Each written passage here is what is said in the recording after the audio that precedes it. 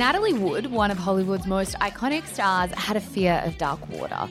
How could it be then that her body was found 1 mile away from the boat where she was holidaying with her husband and rumoured lover? This is Scandal from Shameless Podcast, the stories of the biggest celebrity controversies revisited.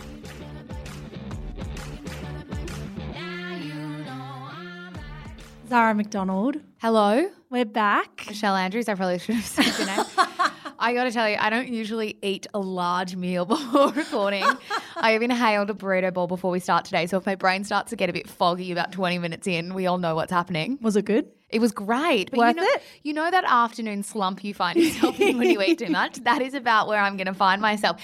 Anyway, it is good to be back for part 2 of our Natalie Wood series. We really went back into the archives for this one, didn't we? And went right back to the start of her life. Yeah, but before we say anything else, let's also acknowledge the scandal. Listeners, we absolutely enraged last week. It was a scandal within a scandal, if you will.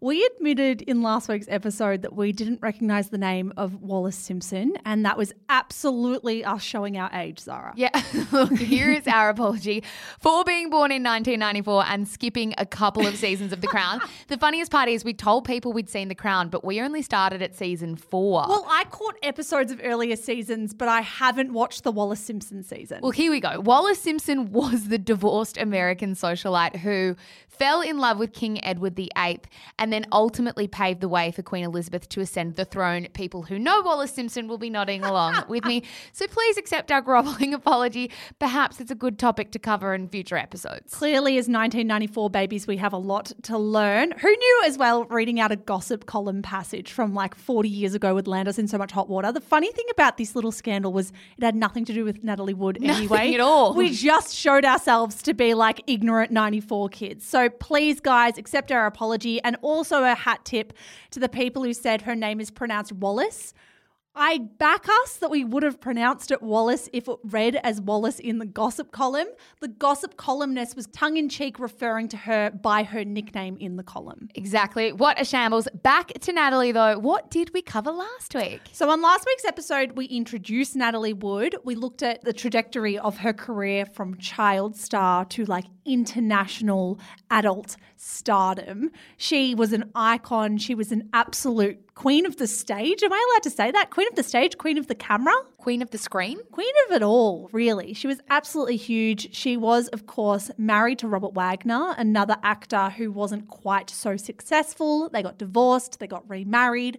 Where did we leave last week? So we left last week with a note that she was about to go on a boat trip with her husband, Robert Wagner, and her rumoured lover, Christopher Walken. She was starring at the time with Christopher Walken in a film called Brainstorm, and somehow the three of them were about to go on a boating trip together where she would actually die. Yeah, and before we rewind back to the point in 1981 where we left our listeners in last episode, I think it needs to be said, it's a great contradiction of this story that we're talking about an actress with a massive fear of water who has multiple incidents across her lifetime involving water and involving boats. Yeah, 100%. So on today's show, we are going to start by first covering the story that the public was initially told about Natalie's death, exactly what the public was fed, and then the one we got much later when more journalists started to do a bit of digging and realised perhaps not everything was as it seemed. Did some dot connecting and the picture looked a little different. Yeah, exactly. So should we rewind back to 1981, Mish? Let's do it. Let's go to 1981.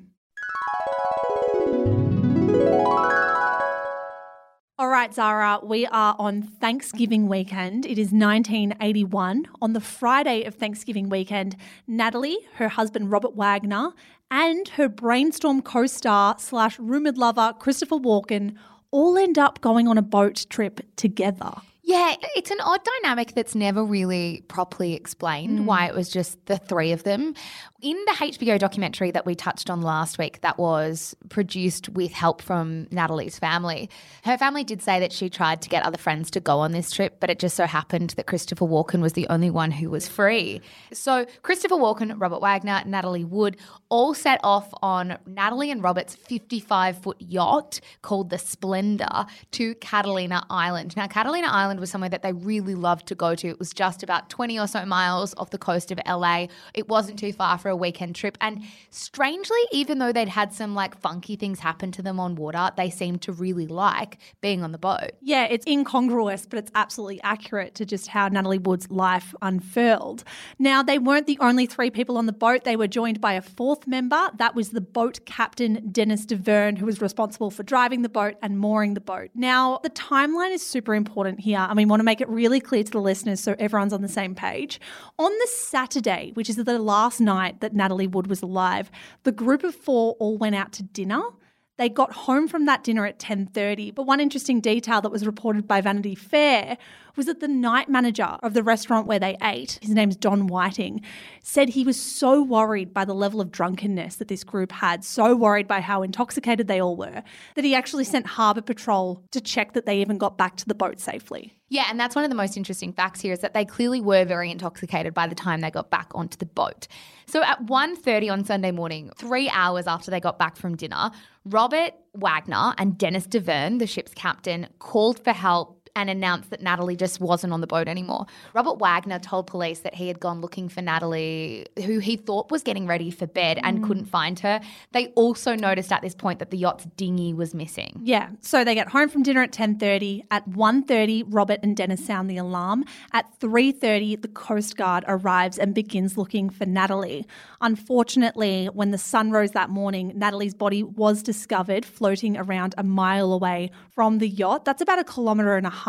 She was wearing nothing but a flannel nightgown, a red down jacket and blue wool socks. 200 metres south from her body, the inflatable dinghy was also found. Wagner was apparently so devastated upon this news that he didn't even want to identify the body. Like, he left the island and left Dennis DeVerne to identify the body of Natalie Wood. Now, that might sound strange. If it's your wife, would you not stay around and identify the body? But I think the thing to consider here is that they had kids back in LA that he probably needed to talk to, who this news was probably already broken to because it was all over the radio. Well, the HBO documentary that you referenced earlier does speak to Natalie Wood's kids, who do say they heard it on the radio before their dad even got back. So I think that's understandable that you would rush home to the kids, given your wife is a massive Hollywood celebrity and this is going to be broken by the news. He also reportedly didn't leave bed for days. So 2 days after all of this happened, 2 days after Natalie Wood dies, on December 1st,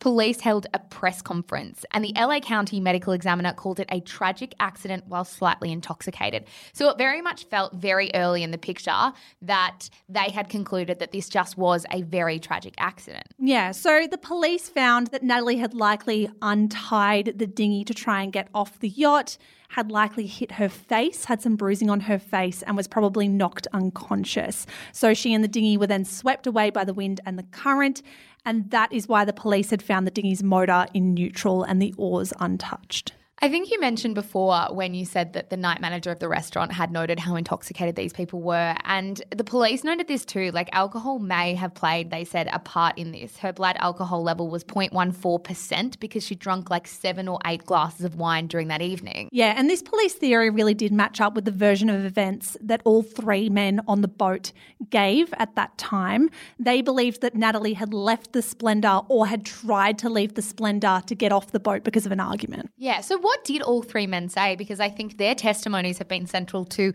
what the original narrative that was told and the changing narrative that has come since. So let's start with Christopher Walken, the third party on this boat, the perhaps rumoured lover, we're not entirely sure. His original police testimony said that Robert and Natalie had been arguing about her working and being away from him and the kids. As you might remember from last week, Natalie had taken quite a big break from acting while she was raising her kids. She'd just gotten back into it, and this is what the argument was about, that suddenly she wasn't the mum that was there all the time. She was the mum that had gone back to work. Yeah, and according to Christopher Walken's testimony, he was trying to kind of pull Natalie back into the workspace to try and encourage her to get back into acting full time. Robert Wagner, the father of her children, was trying to pull her back into motherhood and say, no, we need you at home. We can't have you go off and work. So Natalie was in this tug of war between 2 men in her life. Yeah, exactly. So he said that he got into a bit of an argument with Robert too because he stood up for Natalie and said that Natalie should be working. And he says he stepped outside for air, and when he went back in, was told that Natalie had gone to bed. Yeah. Robert Wagner told police that everyone was in the cabin reception room when Natalie decided to go to her bedroom. He says they'd been talking about her being away from home and the kids so much and how he missed her being around. He says that Christopher Walken joined in the chat. It ended up being them kind of having this argument back and forth, and Natalie had left the room. When he went to go check on Natalie, he discovered she was gone. Now, interestingly, detectives had found broken glass in the room where Robert Wagner said they had this argument. Robert at the time told police that that was probably, and I quote, just from the rough seas. And then we've got Dennis DeVern's testimony, the ship's captain, and his story was pretty similar to Robert Wagner's to begin with. He said that Robert and Natalie had got into a heated discussion. Robert was upset. Christopher was kind of awkward, as you are kind of awkward when you're in the middle of another couple fighting, and went for a walk on the deck. Natalie, he says, went to get ready for bed. Usually, he said Natalie would come back and say goodnight to everybody, but when she didn't, Robert went looking for her. Yeah, this case is closed just 11 days after Natalie is found dead. Her death is ruled an accident by police. Yeah, and Hollywood are understandably devastated about this. Like, she was a huge name in the industry. She was an incredibly talented actress, had a lot of friends in high places, and they were really sad about it. She was buried on December 3, 1981, and her body was contained in like this white casket that was draped with white flowers, and there were eulogies at the funeral from people like actress Hope Lang, author Thomas Thompson, and actor Roddy McDowall. Yeah, American actor Fred Astaire said, "It's hard to describe the horror of this thing." Honorary pallbearers included Laurence Olivier, Fred Astaire, Gene Kelly, Gregory Peck, and, interestingly, Frank Sinatra. Now, of course, in episode 1, we covered that Frank Sinatra had an alleged inappropriate and sexually abusive relationship with Natalie when she was just 15 or 16 years old and he was well into adulthood. So very, very interesting that they maintained some form of connection throughout her life to the point where he was a pallbearer.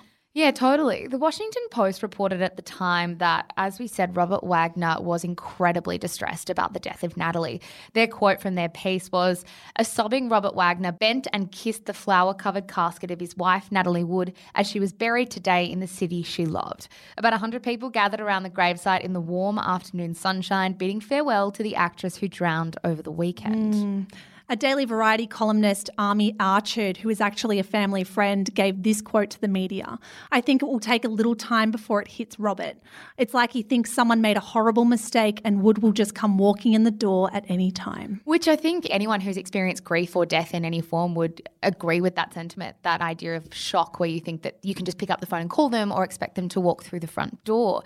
What's curious about this is the story we've heard and we've told so far seems pretty straightforward, right? That people are devastated, she accidentally drowned. But there were murmurings at this point in 1981 that maybe not everything was as it seems. Yeah, well, as we get this storyline that Robert Wagner is a distressed, grieving husband, we get this parallel storyline that perhaps everything is not as it seems. The day of Natalie Wood's funeral was when people actually started talking about alternate theories. So in that Washington Post piece where they wrote about Robert Wagner bending down and kissing the casket, they also posited a story from someone who was nearby the boat on the night that Natalie Wood drowned. Marilyn Wayne, who was a stockbroker, told the Washington Post in that piece, "My friend woke me up on our boat around 11:45 p.m. and said, 'Do you hear a woman calling for help?'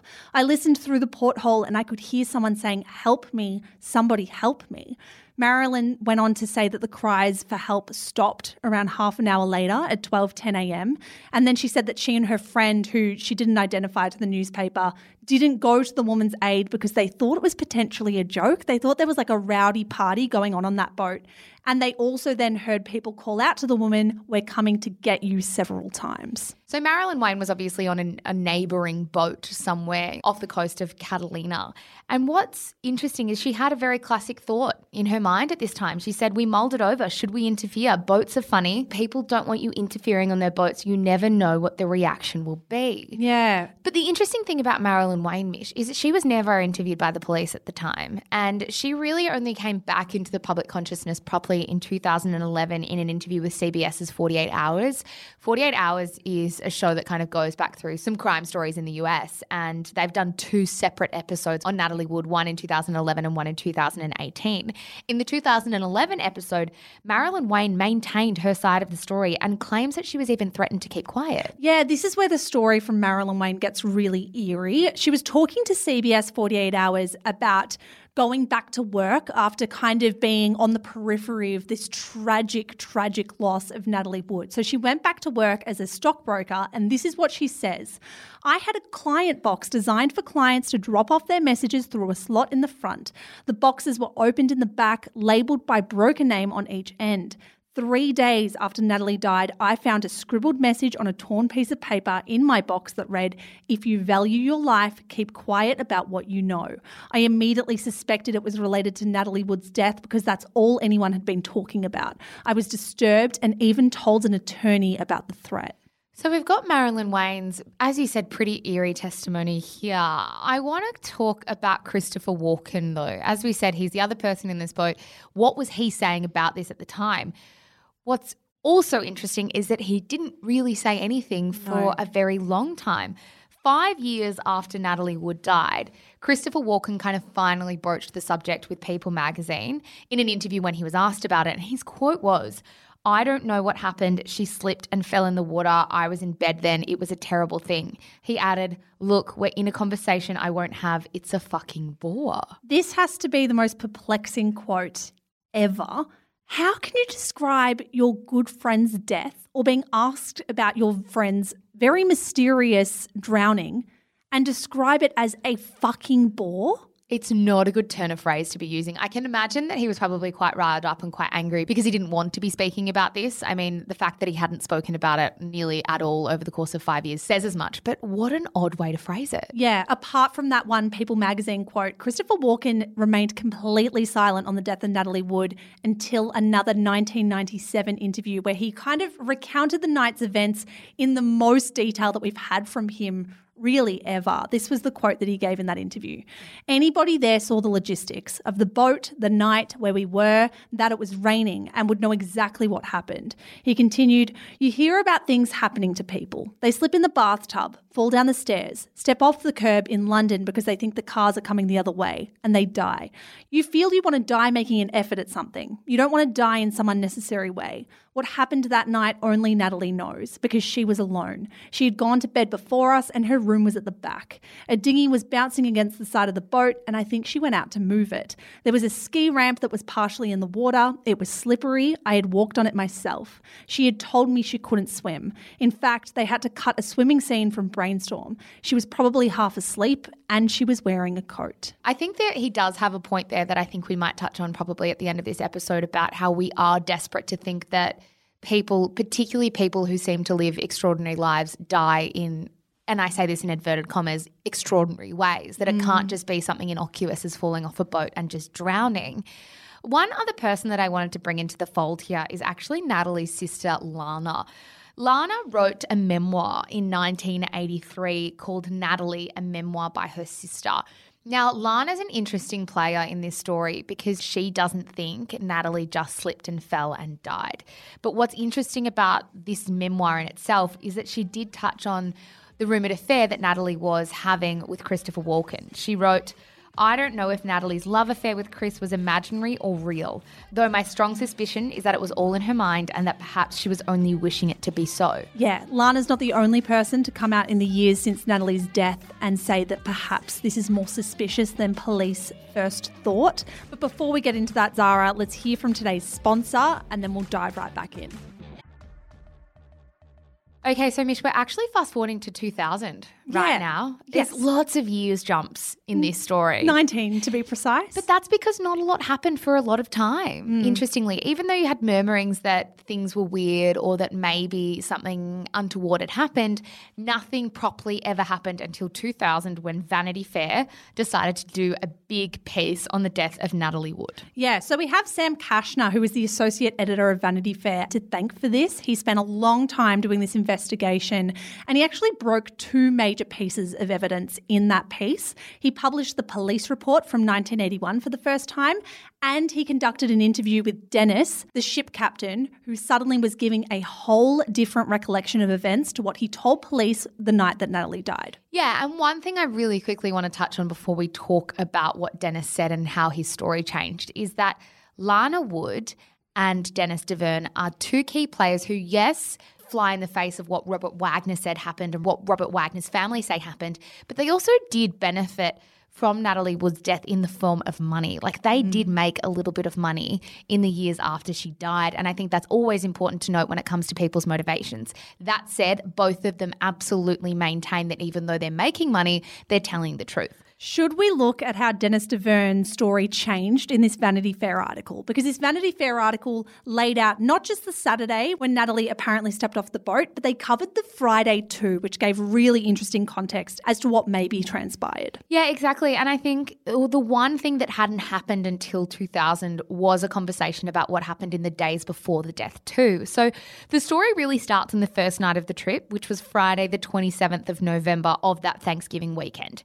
Dennis Deverne says that Natalie and Robert hadn't just been fighting the night that she'd been missing. They'd actually been fighting all weekend. And on Friday night, Natalie had declared that she wanted to leave the yacht and asked Dennis to take her to shore because the tension on the boat was unbearable, and that is his quote.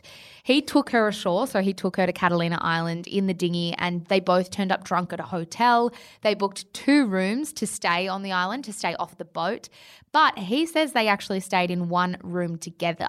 Dennis promises that they just drank wine and slept, and that he was just a genuine friend and confidant of Natalie's who was going through a hard time. Yeah, and this puts a different light on things, or a different filter on things for me. I think if we now know that potentially this was a married couple who were at each other's throats for the entire weekend, that's different to one drunken fight on one night of the trip. So let's go to Saturday. The next morning, Dennis says that he and Natalie headed back to the yacht. Natalie was so aggrieved, he says, by the fighting, by the tension, that she was actually pretty hell-bent on flying home. Interestingly, Dennis says that Natalie Wood was trying to convince Christopher Walken to fly back with her, to fly back to LA, but Christopher Walken wasn't interested in kind of going with that dynamic and leaving Natalie's husband on the boat while he flew back with her to LA. Yeah, 100%. And that is a weird little bit of a tidbit, isn't it? That she wanted to go, that she wanted Christopher to go with him. But anyway, all we know is that they didn't go home, they stayed on the boat. Fast forward to that night when they actually got back from the dinner that they left very intoxicated. Dennis claims that Robert Wagner had grabbed a bottle of wine and smashed it on the table in front of Natalie and Christopher, and accused Christopher of trying to fuck his wife. They fought, and Natalie apparently stormed off. After a couple of minutes, Robert went after her and they fought like crazy. Stuff was getting thrown around, Dennis told Vanity Fair. Yeah, Dennis continued, it was an argument that got, quote, so hot and heavy that it carried out into the cockpit. Next thing he says he heard was, quote, the dinghy being untied. You can hear the ropes, the bowline being tugged on. Then he heard silence. Yeah, so he says that Robert came back sweating like he'd been in a really terrible fight, and this was around 11:30 p.m. This time is really important. That's why we kind of really were explicit about the timings earlier in this episode, because Robert Wagner says he didn't notice that Natalie Wood was missing until 2 hours later at 1:30 a.m. So after this fight, that Dennis and Robert had another bottle of wine, and then Robert said he was going to check on Natalie at that 1:30 a.m. timestamp, and he appeared a few minutes later and told Dennis she was gone. The next crucial detail Dennis gave is that when Robert went to look for Natalie and noticed the dinghy was gone, it was completely dark. And Dennis says that he was encouraging Robert to turn on the yacht's floodlights to actually be able to look for her and have any kind of visibility. He says that Robert refused. Yeah, and I think the big question to ask here is Dennis legit? Like, is this man a man worth trusting? Like, why would he tell one version of events to police in 1981 and then come out almost 20 years later with what he actually says happened?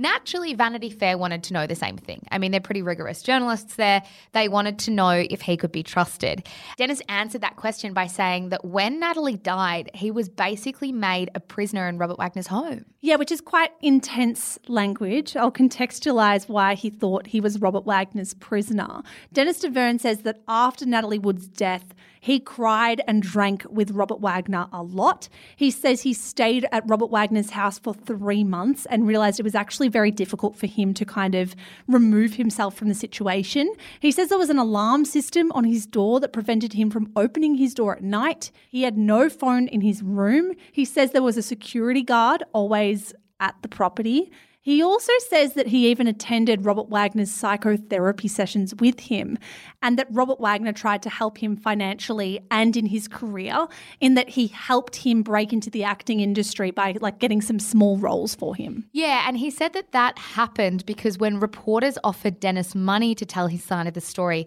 Robert Wagner warned him against taking the money and then instead, as you say, set him up with work, sent him checks and helped break into the acting industry. And that's what Dennis DeVerne says. So that's 2000. That's one of the big pieces of journalism that came out about Natalie Wood. But then fast forward 11 more years and it's only then that something else comes out as well. Yeah, so in 2011, it was the 30-year anniversary of Natalie Wood's death, and CBS Crime News show, we've spoken about it already, 48 Hours, teamed up to investigate exactly what happened on that night. They did a massive interview with Dennis. He appeared on the show. They also brought in details that maybe people hadn't seen altogether. What we know, I mean, it's difficult to see what 48 Hours did so differently to this Vanity Fair piece. But there is an argument to say that this TV show so effectively synthesised information that was already out there and made people care enough to put pressure on police to open this case back up. Yeah, exactly. I think that there was one or two key witnesses that were fresh in the 48 Hours investigation, but generally this is stuff that was kind of murmuring in the background for 30 years. So what we do know for sure is that the same week of the 48 Hours doco being released, the investigation was officially reopened.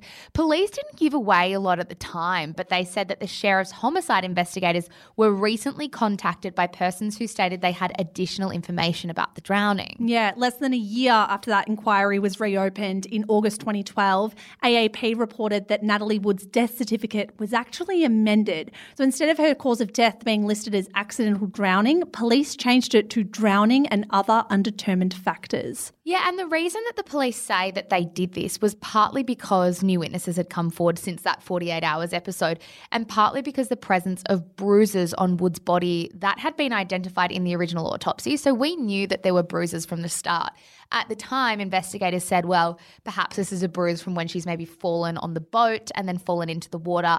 Now detectives were saying that the bruises made her look like the victim of assault. Which, to the best of our knowledge, speaks to how detectives or how people involved in these kind of investigations now can notice patterns associated with certain behaviours. So now, 30 years on, with the new information we have at hand, with the new knowledge we have of these kinds of bruises or these kinds of autopsies, the experts of today could look at that and maybe form a different picture to what we did 30 years in the past. Yeah, and we don't actually know if Robert Wagner was ever actually physically abusive to his wife. There is only ever one story or one example of alleged violence that we have, and it's from a former neighbour of Natalie's who was just 12 years old at the time, who says they were woken by Natalie banging on their family door saying, "He's going to kill me." That was reported on 48 Hours, but that's really the only example we have or story we have of a relationship that might have been more abusive than meets the eye. Yeah, so this really reached fever pitch in 2018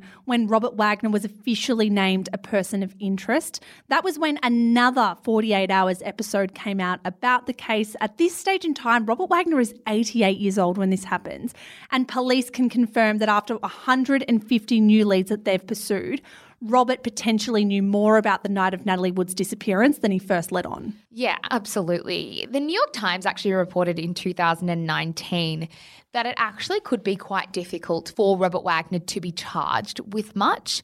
This is their quote that explains why. Whether Mr. Wagner can be charged with a crime isn't clear. Because of the statute of limitations on lesser crimes, murder is the only one that could be considered, the lead detective said. So in a case like this that is 40 years old, to charge someone with murder, you'd have to be pretty sure that there was motive and intent to kill, which is an incredibly difficult thing to do. You'd be more likely to go for something like manslaughter, but they're not actually able to do that because of the statute of limitations. Yeah, it's a feeling of hopelessness from both sides, whether that's proving Wagner's innocence or proving that he's guilty, because it's very, very unlikely, almost impossible, that we would come out with anything conclusive. We're now, 2021, so 40 years after the death. How are we going to come across conclusive evidence that proves it either way 40 years on? Yeah, exactly. And I think this is the tough part about the story for both sides of Natalie's family, both Lana Wood, her sister, and her children, because they both believe very different things and neither of them are ever going to be proved true, barring a confession. Yeah, I almost feel like if this was more suspicious or darker than an accident, a deathbed confession is really the only way we'd get to the bottom of it. Yeah, but I feel like if it's not happened now with all of the public pressure, there's been a lot of public pressure. There's been many people who have wanted to dig into this story, many journalists who have. I just wonder if it's ever going to. Yeah. I want to talk to you about Natalie Wood's kids as well, because her two daughters really fundamentally believe that Robert Wagner didn't do this, and I think that's a really important perspective to shine a light on. Yeah, I think it is, but I wonder in stories like this, how much do you trust anyone in the family, or how much weight, rather, do you give anyone in the family's opinions? Because yes, it's true, Natasha, Natalie's daughter, and Courtney, Natalie's daughter, both maintain that their father, Robert, is innocent. But I also don't know how much children who were raised by this man, this happened to them when they were under the age of 10. How much can they really have an unbiased perspective on this? He was their hero growing up. It's the same as Lana Wood, Natalie's sister, someone who is grieving a woman who was her best friend. How much can anyone remove themselves from the situation enough to have a completely untainted opinion? Well, I think when it comes to Natasha and Courtney, yes, you can say they were raised by him, but it also hasn't been in a bubble. Like, there's been lots of articles and lots of documentaries made about this that they've had full exposure to, that they could dig into if they really wanted to.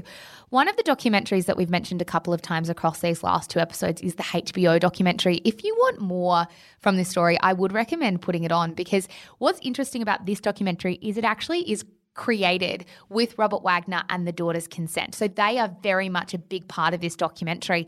And it is really interesting to watch them speak so highly of Robert Wagner when so many other people are trying to prove that he did this. Yeah, I'm trying to be fair to this documentary, but as someone who's watched it and also done a heap of investigation and research like you have and like our researcher Justine has on this story, I would say the HBO documentary almost feels like family propaganda at times when it comes to this. They almost throw out any rumour, any tiny blip on Natalie or Robert's radar and just discount it as tabloid gossip, which I actually don't think is reflective of the wealth of information out there. Well, the other thing that the family of Robert Wagner and the daughters of Natalie Wood try to do in this documentary is really discard Lana Wood as someone who wasn't very close with Natalie and who doesn't know what she's talking about.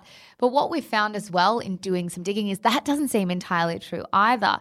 Lana Wood was a very vocal proponent of the Me Too movement and told the New York Times in 2019, "I think the truth about Natalie's murder is very important to other women. You need to speak up to fraternal Hollywood and also understand the price that is paid for that type of life. Natalie paid dearly with her life. Nothing was done about that." Yeah, Lana Wood is pretty direct in saying that she thinks Robert Wagner had something to do with the death of her sister. And according to detectives who have looked at this case, Lana Wood is a credible source of information. According to the lead detective on the case, Lana has been, and I quote, indispensable and credible. He told the New York Times she is the one family member willing to cooperate in the investigation. And the claims that she wasn't close with Natalie seem to be pretty untrue. After the funeral, she opened a condolence note from someone called Don Feld, a famed costume designer who regularly worked with Natalie. And on that note was a sketch of a dress he had designed for Natalie for her final film, Brainstorm. On the back of that note, he wrote, "Natalie thought you hung the moon." Yeah, for someone that Natalie's working with so regularly, you wouldn't think that he would reach out to the sister and say, "Natalie thought you hung the moon." That's not just something you say to anyone. That's something you say to someone's person, like their life soulmate or their best friend. Like, to say Natalie thought you hung the moon means Natalie thought you were the sunshine of her life. She thought you were epic and incredible and amazing. If they weren't close, someone wouldn't send this to her. Why would you even bother? Like, yeah, you might send a condolence note, but something that personal and that earnest just doesn't seem to be something someone would do. Well, the numbers aren't adding up. Like, this is, again, nothing seems to be making sense. If Natalie and Lana Wood were not close, why would she receive something like that?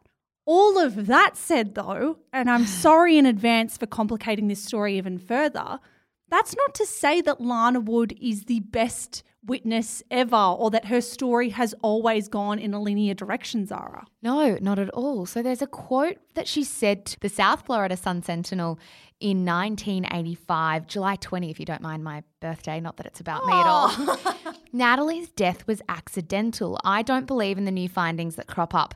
Maybe the truth of the matter is I don't choose to know anything about those new findings. I think Natalie went to tie up the dinghy, slipped, hit her head, fell, drowned. I prefer to believe she died quickly. There's a terror to thinking someone you love has to suffer terribly to die. So this was 3.5, almost 4 years after her sister had died, and the message she was giving to the media was absolutely this was an accident. She continued, when Natalie died, I was in terrible need to talk to somebody. My doctor told me to put it all down on paper. Therapy was a necessity. The doctor told me to write down everything, good and bad. I was told to write down even things that were best forgotten. She went on to explain she was in a terrible mental state at this time and needed to work through everything. It's not adding up again. Like, we have claims from team pro Robert Wagner that don't add up. And then we have claims from the team Robert Wagner killed Natalie Wood that certainly don't add up either. Yeah, it's super confusing because it feels like they were close. There was also then rumours that there was a bit of friction between the sisters before she died. So is she the most credible source? I don't know. The quotes here at the very least, reading the ones from 1985 from Lana, reads to me not as a complete acceptance that she died by accident, but that perhaps Lana couldn't possibly think or fathom or imagine that there was a more serious way she died. Yeah, I agree. If you read into the context and kind of read between the lines, this does seem like a bit of self-preservation of I don't have the mental capacity right now. I'm not in a good enough space to even question what could have happened to my sister. Well, I think this is where we're going to find ourselves with this story anyway, is because as we said before, there is no way I really think that this perhaps will ever be resolved. I'm really just not convinced that after 40 years now anything can properly happen. I think people can have their suspicions either way, but I'm not sure we'll ever know. I think it does really spark an interesting conversation about why we fixate on celebrity deaths so much and why there's been so much journalism in particular about Natalie Wood's death. I mean, her daughter, Natasha Gregson Wagner, posited the theory that humans struggle to say goodbye to the people they idolize. We treat movie stars as if they are superhuman, so the thought that they could be brought down by something as simple as an accident feels far too simplistic for us to accept as truth. Yeah, I wonder as well if Natalie Wood, the mystery of Natalie Wood has really been hypercharged in the last decade because we are obsessive when it comes to true crime stories. Like, true crime has been having such a moment for the better part of a decade. And this is when the Natalie Wood narrative has kind of come to life again. Do you think there's anything in that? No, 100%. I think it's that. And then I also think there's an element of how much our conversations around the Me Too movement have changed, particularly in Hollywood. And now we're looking at a story of a woman who was very likely abused by very powerful men in the industry who may have been in very unhealthy relationships, and looking at all with a really fresh lens to say, hang on a second, like a lot of this wasn't normal. This was all very toxic and very dangerous. Going back to what Natasha Wagner says, in that she believes that this is just the public's inability to let go of icons, she does have a really good point. I mean, think to the names like Kurt Cobain, someone who is found to have suicided by police, and yet there's all these conspiracy theories that his wife, Courtney Love, killed him. And then think to like Elvis Presley, someone who died of something as simple as heart failure, and yet the Elvis Sighting Society was a massive story in the 80s and 90s because people were insisting that they had seen him out and about. And then you've got the likes of like Marilyn Monroe, who died via drug overdose, and yet people say she was assassinated by the Kennedy family. We really do have this tendency to give weight and platform stories that are absolutely fantastical because that's how the person lived. Which I agree with you to a point, but I think what makes this story even bigger is that we actually don't know for sure how she died. Like, the police are telling that as much. Like, it doesn't really sit in the conspiracy theory camp because you've got so many people investigating this and so many people who are unsure. There does seem to be an element or a thread of very legitimate concern for what may have happened to her 40 years ago. Yeah, absolutely. And I don't want people to think that I'm treating Natalie Wood's death the same as the Elvis Sighting Society. Like, this is nowhere near baseless rumour or silly conspiracy theory. The police don't get involved with just any story just for the sake of it. Like, we are absolutely sitting somewhere between rumour and genuine legitimate concern. If Natalie's own family is divided, it's no wonder that we are. That said, I'm very interested to hear what people think. I'm very interested to hear feedback from the listeners. As always, we will have a thread about this on our Instagram page, that is @ShamelessPodcast. Click on the latest gallery of Natalie Wood and Robert Wagner and tell us, what do you think? I think we all have different thoughts and feelings on this one, and I'm absolutely keen to hear your thoughts. Yeah, absolutely. This episode was researched by Justine Landers-Hanley with help from you and I, Michelle Andrews and Zara McDonald. If you would like to support the show, that would be so lovely. You can click that big green follow button on Spotify or that purple button subscribe on Apple Podcasts. Yeah, guys, thank you so much for listening. And also, one recommendation, go watch Splendour in the Grass with Natalie Wood. Well, yeah, that's true as well. Just before we go, if you do want more from this story, watch that HBO documentary, watch those 2 48 Hours investigations done by CBS. We'll pop the link to the Vanity Fair article in our show notes. Robert Wagner, Lana Wood, Natasha Gregson Wagner all have autobiographies as well that you can buy. There is so much out there that you can buy, read and consume. And if you want more from the story, it's all out there. Bye. Bye.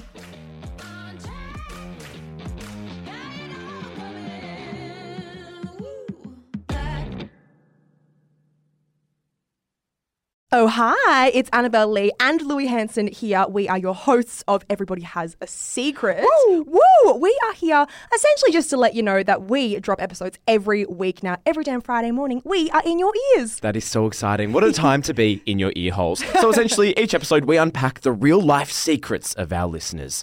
So this is for everyone who loves, just a little bit of gossip in their lives, which, let's be real, Annabelle, is all of us. It's absolutely all of us. Don't lie. You all love gossip. So if you want to listen to our show, please do head to your favourite podcast app and listen now. See you there. Bye.